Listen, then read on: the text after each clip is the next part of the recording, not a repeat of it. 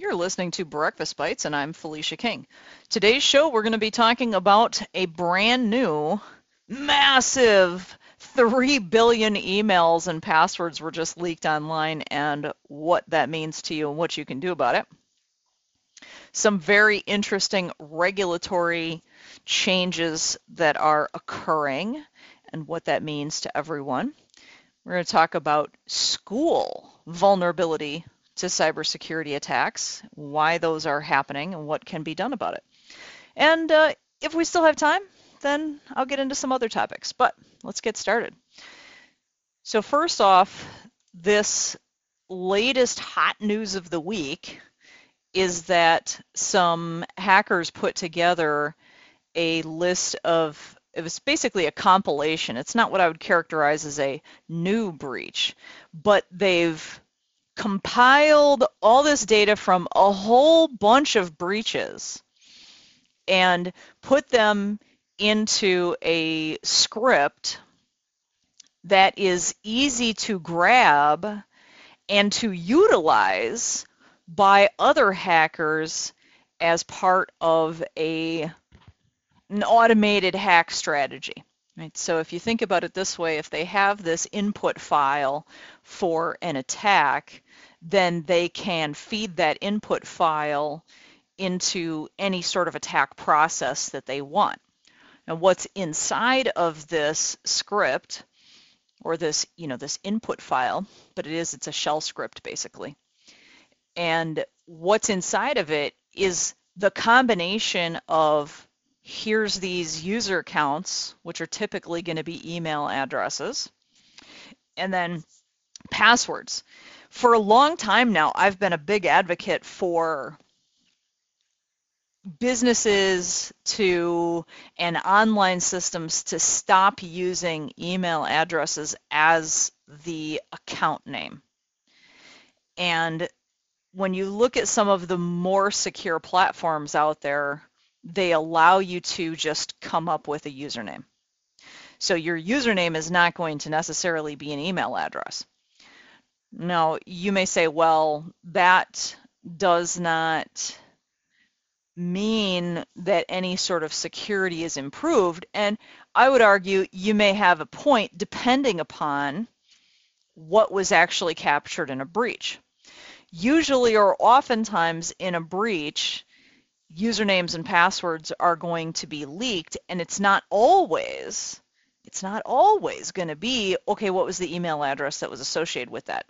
Although you could certainly make an argument that in a significant percentage of the time, all of those details are leaked in a breach. So, username, password, email address, I mean, if not the password itself, the password hash, which, given enough horsepower on some computing equipment and whether or not it was properly salted, it could be reversed. There's a lot of complexity there. So ultimately, what can we do about this? Right, that's really the meat and potatoes of this. What can we do about this? Well, for years now, I've been harping on this entire approach that you need to be utilizing an identity and access management server. I am really, really against any sort of cloud-hosted, third-party owned password management platform. Why? Well, it's been very well proven that if you create a giant honeypot like that, the bad guys are going to go after it. And most of those cloud-hosted password management platforms have either gone down because, they're hosted on AWS and AWS has some sort of an outage. Of course, you have to have an internet connection in order to access them, which that has its disadvantages. And then you're going to be paying some sort of fee for it when you could actually be using a free solution. So let's say, for example, you were utilizing a single user, there are multi-user on-premise password management applications as well. They're a little bit more complicated, but let's just say you're using a single user, single application-based password management application. You can use multi-factor authentication with that, typically going to be with something like a YubiKey. I've widely published about this for a long period of time, articles on qualityplusconsulting.com if you're interested in looking up such things. You can easily store that file in your OneDrive account or your, iCloud account or wherever like that. So you're talking about a file that is physically present on your local computer, but yet it's synchronized with your cloud storage, so it's available there as well. Now, of course, you need to be making sure that you've got a separate backup of that. So simply having it synchronized to cloud storage is not a backup. It's simply something that assists with availability. You're eliminating counterparty risk when you're utilizing something that's on premise. You're eliminating this whole problem of you don't have access to it when the internet is down, and you're eliminating the monthly fee problem. All right, I don't really care for a lot of things that are associated with monthly fees. A reasonable annual fee, I get it. So you just have to be cautious about how you exit a system as well. So I wouldn't use anything that's overly newfandangled. I'd be much more interested in using something that has very, very long tenure. So Password Safe, for example, was written by Bruce Schneier, who's the inventor of the Blowfish algorithm. And there, I believe, is a consortium of individuals who keep that product updated now. But it's very, very mature. It supports YubiKeys, and it's free. And it's very highly sophisticated and reliable. It's very easy to back up and to set policies in there. It's very customizable. It's really feature-rich. So it's free. Why not? I've also published some articles on how to utilize that, how to customize it, and there's certainly other authors of articles on how to for password safe online as well if you just simply look. With regards to determining what credentials of yours, if any, are publicly accessible on the internet, there are a number of what's called dark web monitoring platforms out there. There's one website called I Have Been Pwned, so that's P-W-N-E-D, I Have Been Pwned, and you can check stuff out there. If you're a WatchGuard customer and you have a WatchGuard cloud account, then you have free access to some of those lookups. There really is no one provider that has all of the databases. There are some dark web monitoring services out there that you pay for. I'm not really a big fan of them, and I feel like spending money on dark web monitoring is a waste of time when what you should be doing is taking those funds and putting them towards efforts to implement multi-factor authentication on all of your assets. So there are some security researchers who have predicted that 2021 is going to be the year that anything and everything that does not have multi-factor authentication on it is probably going to be breached. And they have a point. So then we get to this question of what exactly is multi-factor authentication, because the answer to that is more complicated than you think. And there are other non-software based solutions such as IP access control restrictions at a network layer that are incredibly effective. No one approach is 100% foolproof. That's why you want to utilize many strategies and use them in a layered defense approach. So certainly you could go out to I have been pwned, I think it's .com, and you can do some lookups yourself. If you have a WatchGuard cloud account, you can do some lookups yourself. You're basically going to be putting your email addresses in or your domain in, and it will give you results about whether or not any credentials for the provided email address have been published on the dark web by hackers. So the reason that I thought this article was very interesting was because it is upping the game. It's making it easier for the bad guys to launch attacks.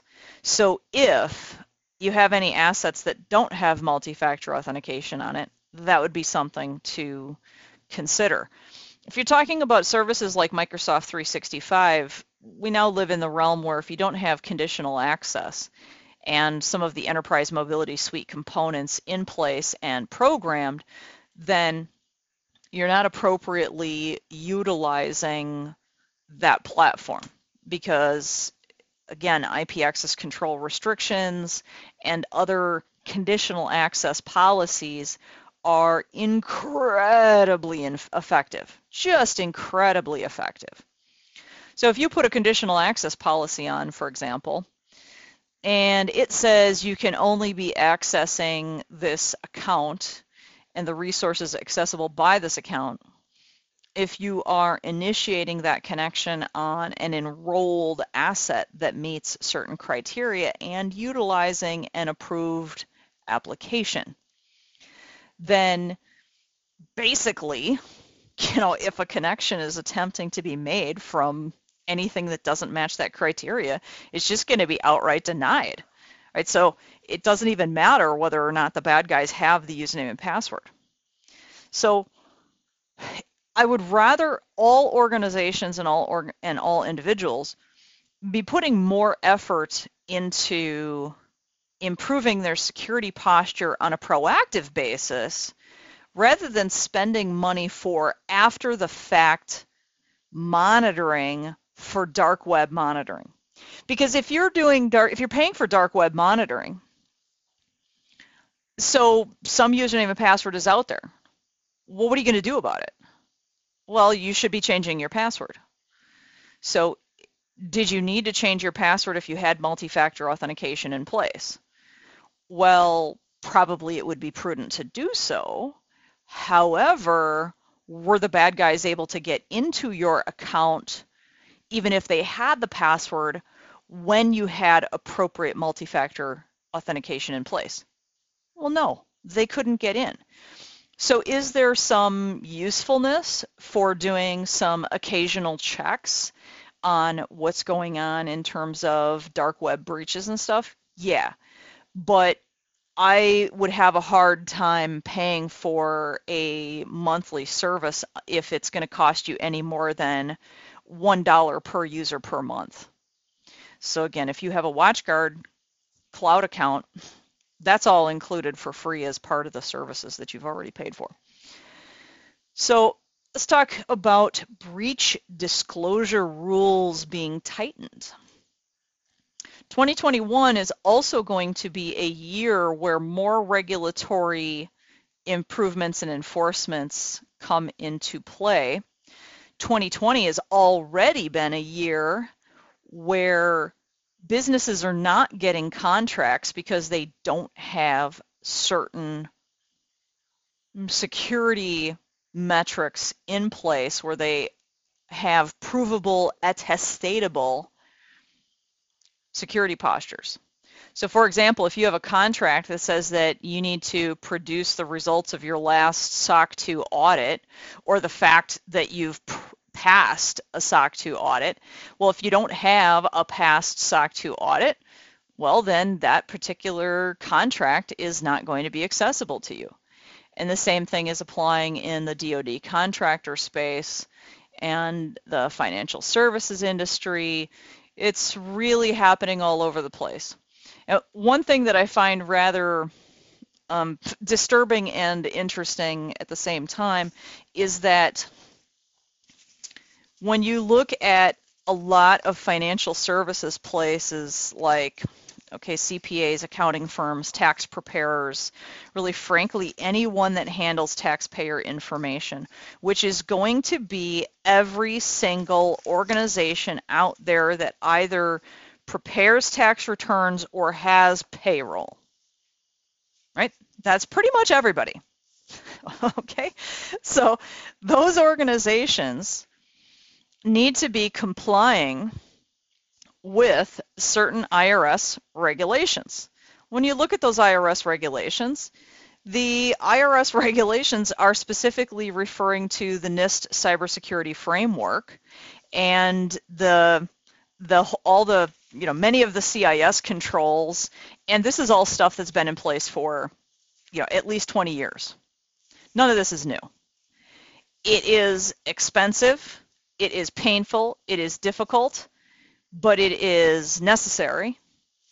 And the challenge that I think a lot of these organizations face is that they have not priced into their products and services that they are offering to their customer base. They have not priced in the fee structure for having something like a governance and risk management compliance platform. Now, granted, most of the GRCs that are out there are obscenely expensive and not necessarily what I would characterize as being absolutely necessary.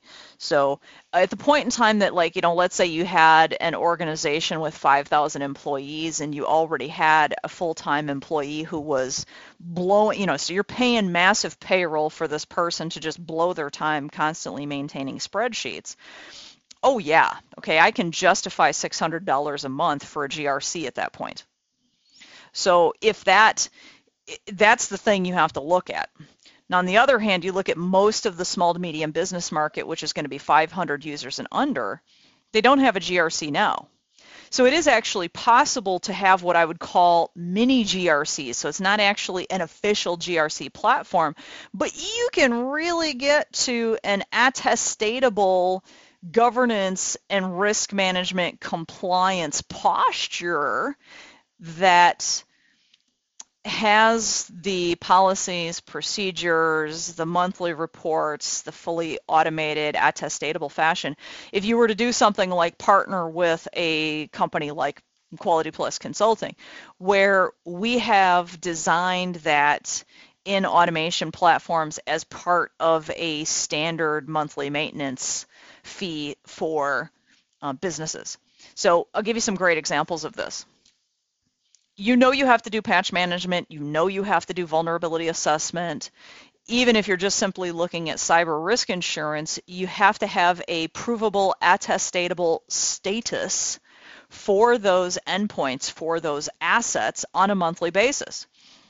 So if you had an audit 12 months ago, frankly, the government, the regulatory agencies, and your insurance company do not give a hoot about what your cybersecurity status was 12 months ago. They don't care. So if you had a penetration test 12 months ago, it's kind of irrelevant at this point. The only thing that actually is functioning now is if you can prove that your organization has engaged in due care and best practices and framework alignment, so cybersecurity framework alignment, on a monthly basis over a period of time. So what that means is, number one, you need to actually have policies and procedures in place. Then you need to have automation in place, driven by and monitored by humans who know how to do that stuff, and having these tool sets in place is very expensive and complicated. And then having automation in place such that reports that generate that attestatable status of your systems, that provable status. And I'm not talking about baloney reports that are like, oh, well, I had somebody put together an Excel spreadsheet. I'm sorry, that doesn't pass the muster. And the reason it doesn't pass the muster is because the way that the regs are specified is that an admin cannot intervene in the generation of that report. So the only way that that report is believable, that it has veracity, is if it's part of a fully automated process. Well, this has to get published into a report collection platform, and they have to be grouped by type of report, and of course retrievable by type of report. And you have to have a rolling quantity, so a rolling duration of time of retention of these reports. Maybe that's 1 year. Okay, this is ridiculously complicated. Are you really going to do that on your own? So, the answer is no. And I haven't seen where a governance and risk management platform is really that financially viable for most of these organizations. I think that you can accomplish everything that I'm talking about without a GRC. And I'm not saying I'm not against GRCs. I just think that you've got a whole lot of work to do first. There's no point in actually going and getting a GRC until you've gone and done all of that work. So the big change that's happening recently is that there is now a comment period open on a proposed rule that would require all banking organizations and all bank service providers to promptly report on computer security related incidences. And I can pretty well guarantee you this is going to roll down to all of the customers of banks, because let's say a bank is processing merchant transactions. Well, that's now going to roll into the payment card industry standards. So the breach notification rules are getting ramped up. So first off, you can't have breach notification. If you have to comply with breach notification, you would first have to actually have some idea that you were breached. So you now have monitoring requirements, and then you have to be able to characterize the scope of the breach. And you can't do that if you don't have appropriate logging and monitoring going on, amongst other things, right? And then you get into the whole thing of, well, now what's my liability in the breach? So you have to prove what you've remediated, what its current existing security posture was. How can you prove that month after month after month you've been making it better? There's all these, factors in play. And I'm not seeing any business in the 500 user and under space that is able to handle this on their own. Typically, it's only large enterprises that have staff to do that. And there's very few of us out there that are network security architects, system security architects that also simultaneously understand the governance and risk management space. And that's, it's a problem for the industry that there's a major gap in the availability of the people who have that sort of cybersecurity capabilities. So there's a real skills gap there. So that's a fairly interesting thing that is coming down the pike, and I think it's going to have some major ramifications. And I'm going to move on to this topic of schools being vulnerable to ransomware attacks, amongst other things. Now, IBM did a recent survey. They polled a whole bunch of people who engage in internal IT services, so basically IT staff for a bunch of schools. It was their education ransomware study, if you're interested in looking it up. And they said that they were coming up with, why do these cybersecurity risks exist that are unaddressed in these organizations? And I don't agree with everything in the article, but let's go through kind of some of what they said. Well, they said, we have these video bombing incidences. Now, this is primarily based around Zoom and other online learning platforms that unauthorized parties can gain access to. So that's what video bombing is. Then there's the proliferation of the use of personal devices that cause all kinds of problems. They, of course, also have a lack of security personnel. I think that most schools also have a lack of a paradigm that partners them with external security experts. And I do know that some schools have just completely outsourced just everything, which was probably a good idea, but they fail to tend to maintain that. Like, for example, I know about a situation where a very quality managed service provider came into a school, remediated everything, and then, things were going well. So someone on the executive management team of the school said, we're going to go with a cheaper provider, and then it all started falling apart after that. So when there are individuals in charge that are making these decisions about, who to partner with, who don't have enough background and skill set in these areas to make an appropriate evaluation, they're going to make bad decisions like that. Uh, One of the arguments that was made by the survey respondents in this IBM education survey was that they claimed that they did not have adequate budget. And I'm going to call bullpucky on that. Now, the reason I call bullpucky on that is, yes, I would argue that it's true that a lot of private schools do not have adequate budget. I do think that private schools do not always effectively utilize the budget that they have because they're trying to have people make decisions who don't have that sort of strategic leadership skill from an information technology perspective. So they can just be making bad decisions. They're also very prone to be making poor planning decisions as well, such as, like, okay, well, we need to have a bunch of Chromebooks. Okay, this now means we have to have expanded wireless capacity. Oh, well, the network isn't expanded to do that. And then, oh, well, now we have to do a structured cabling project.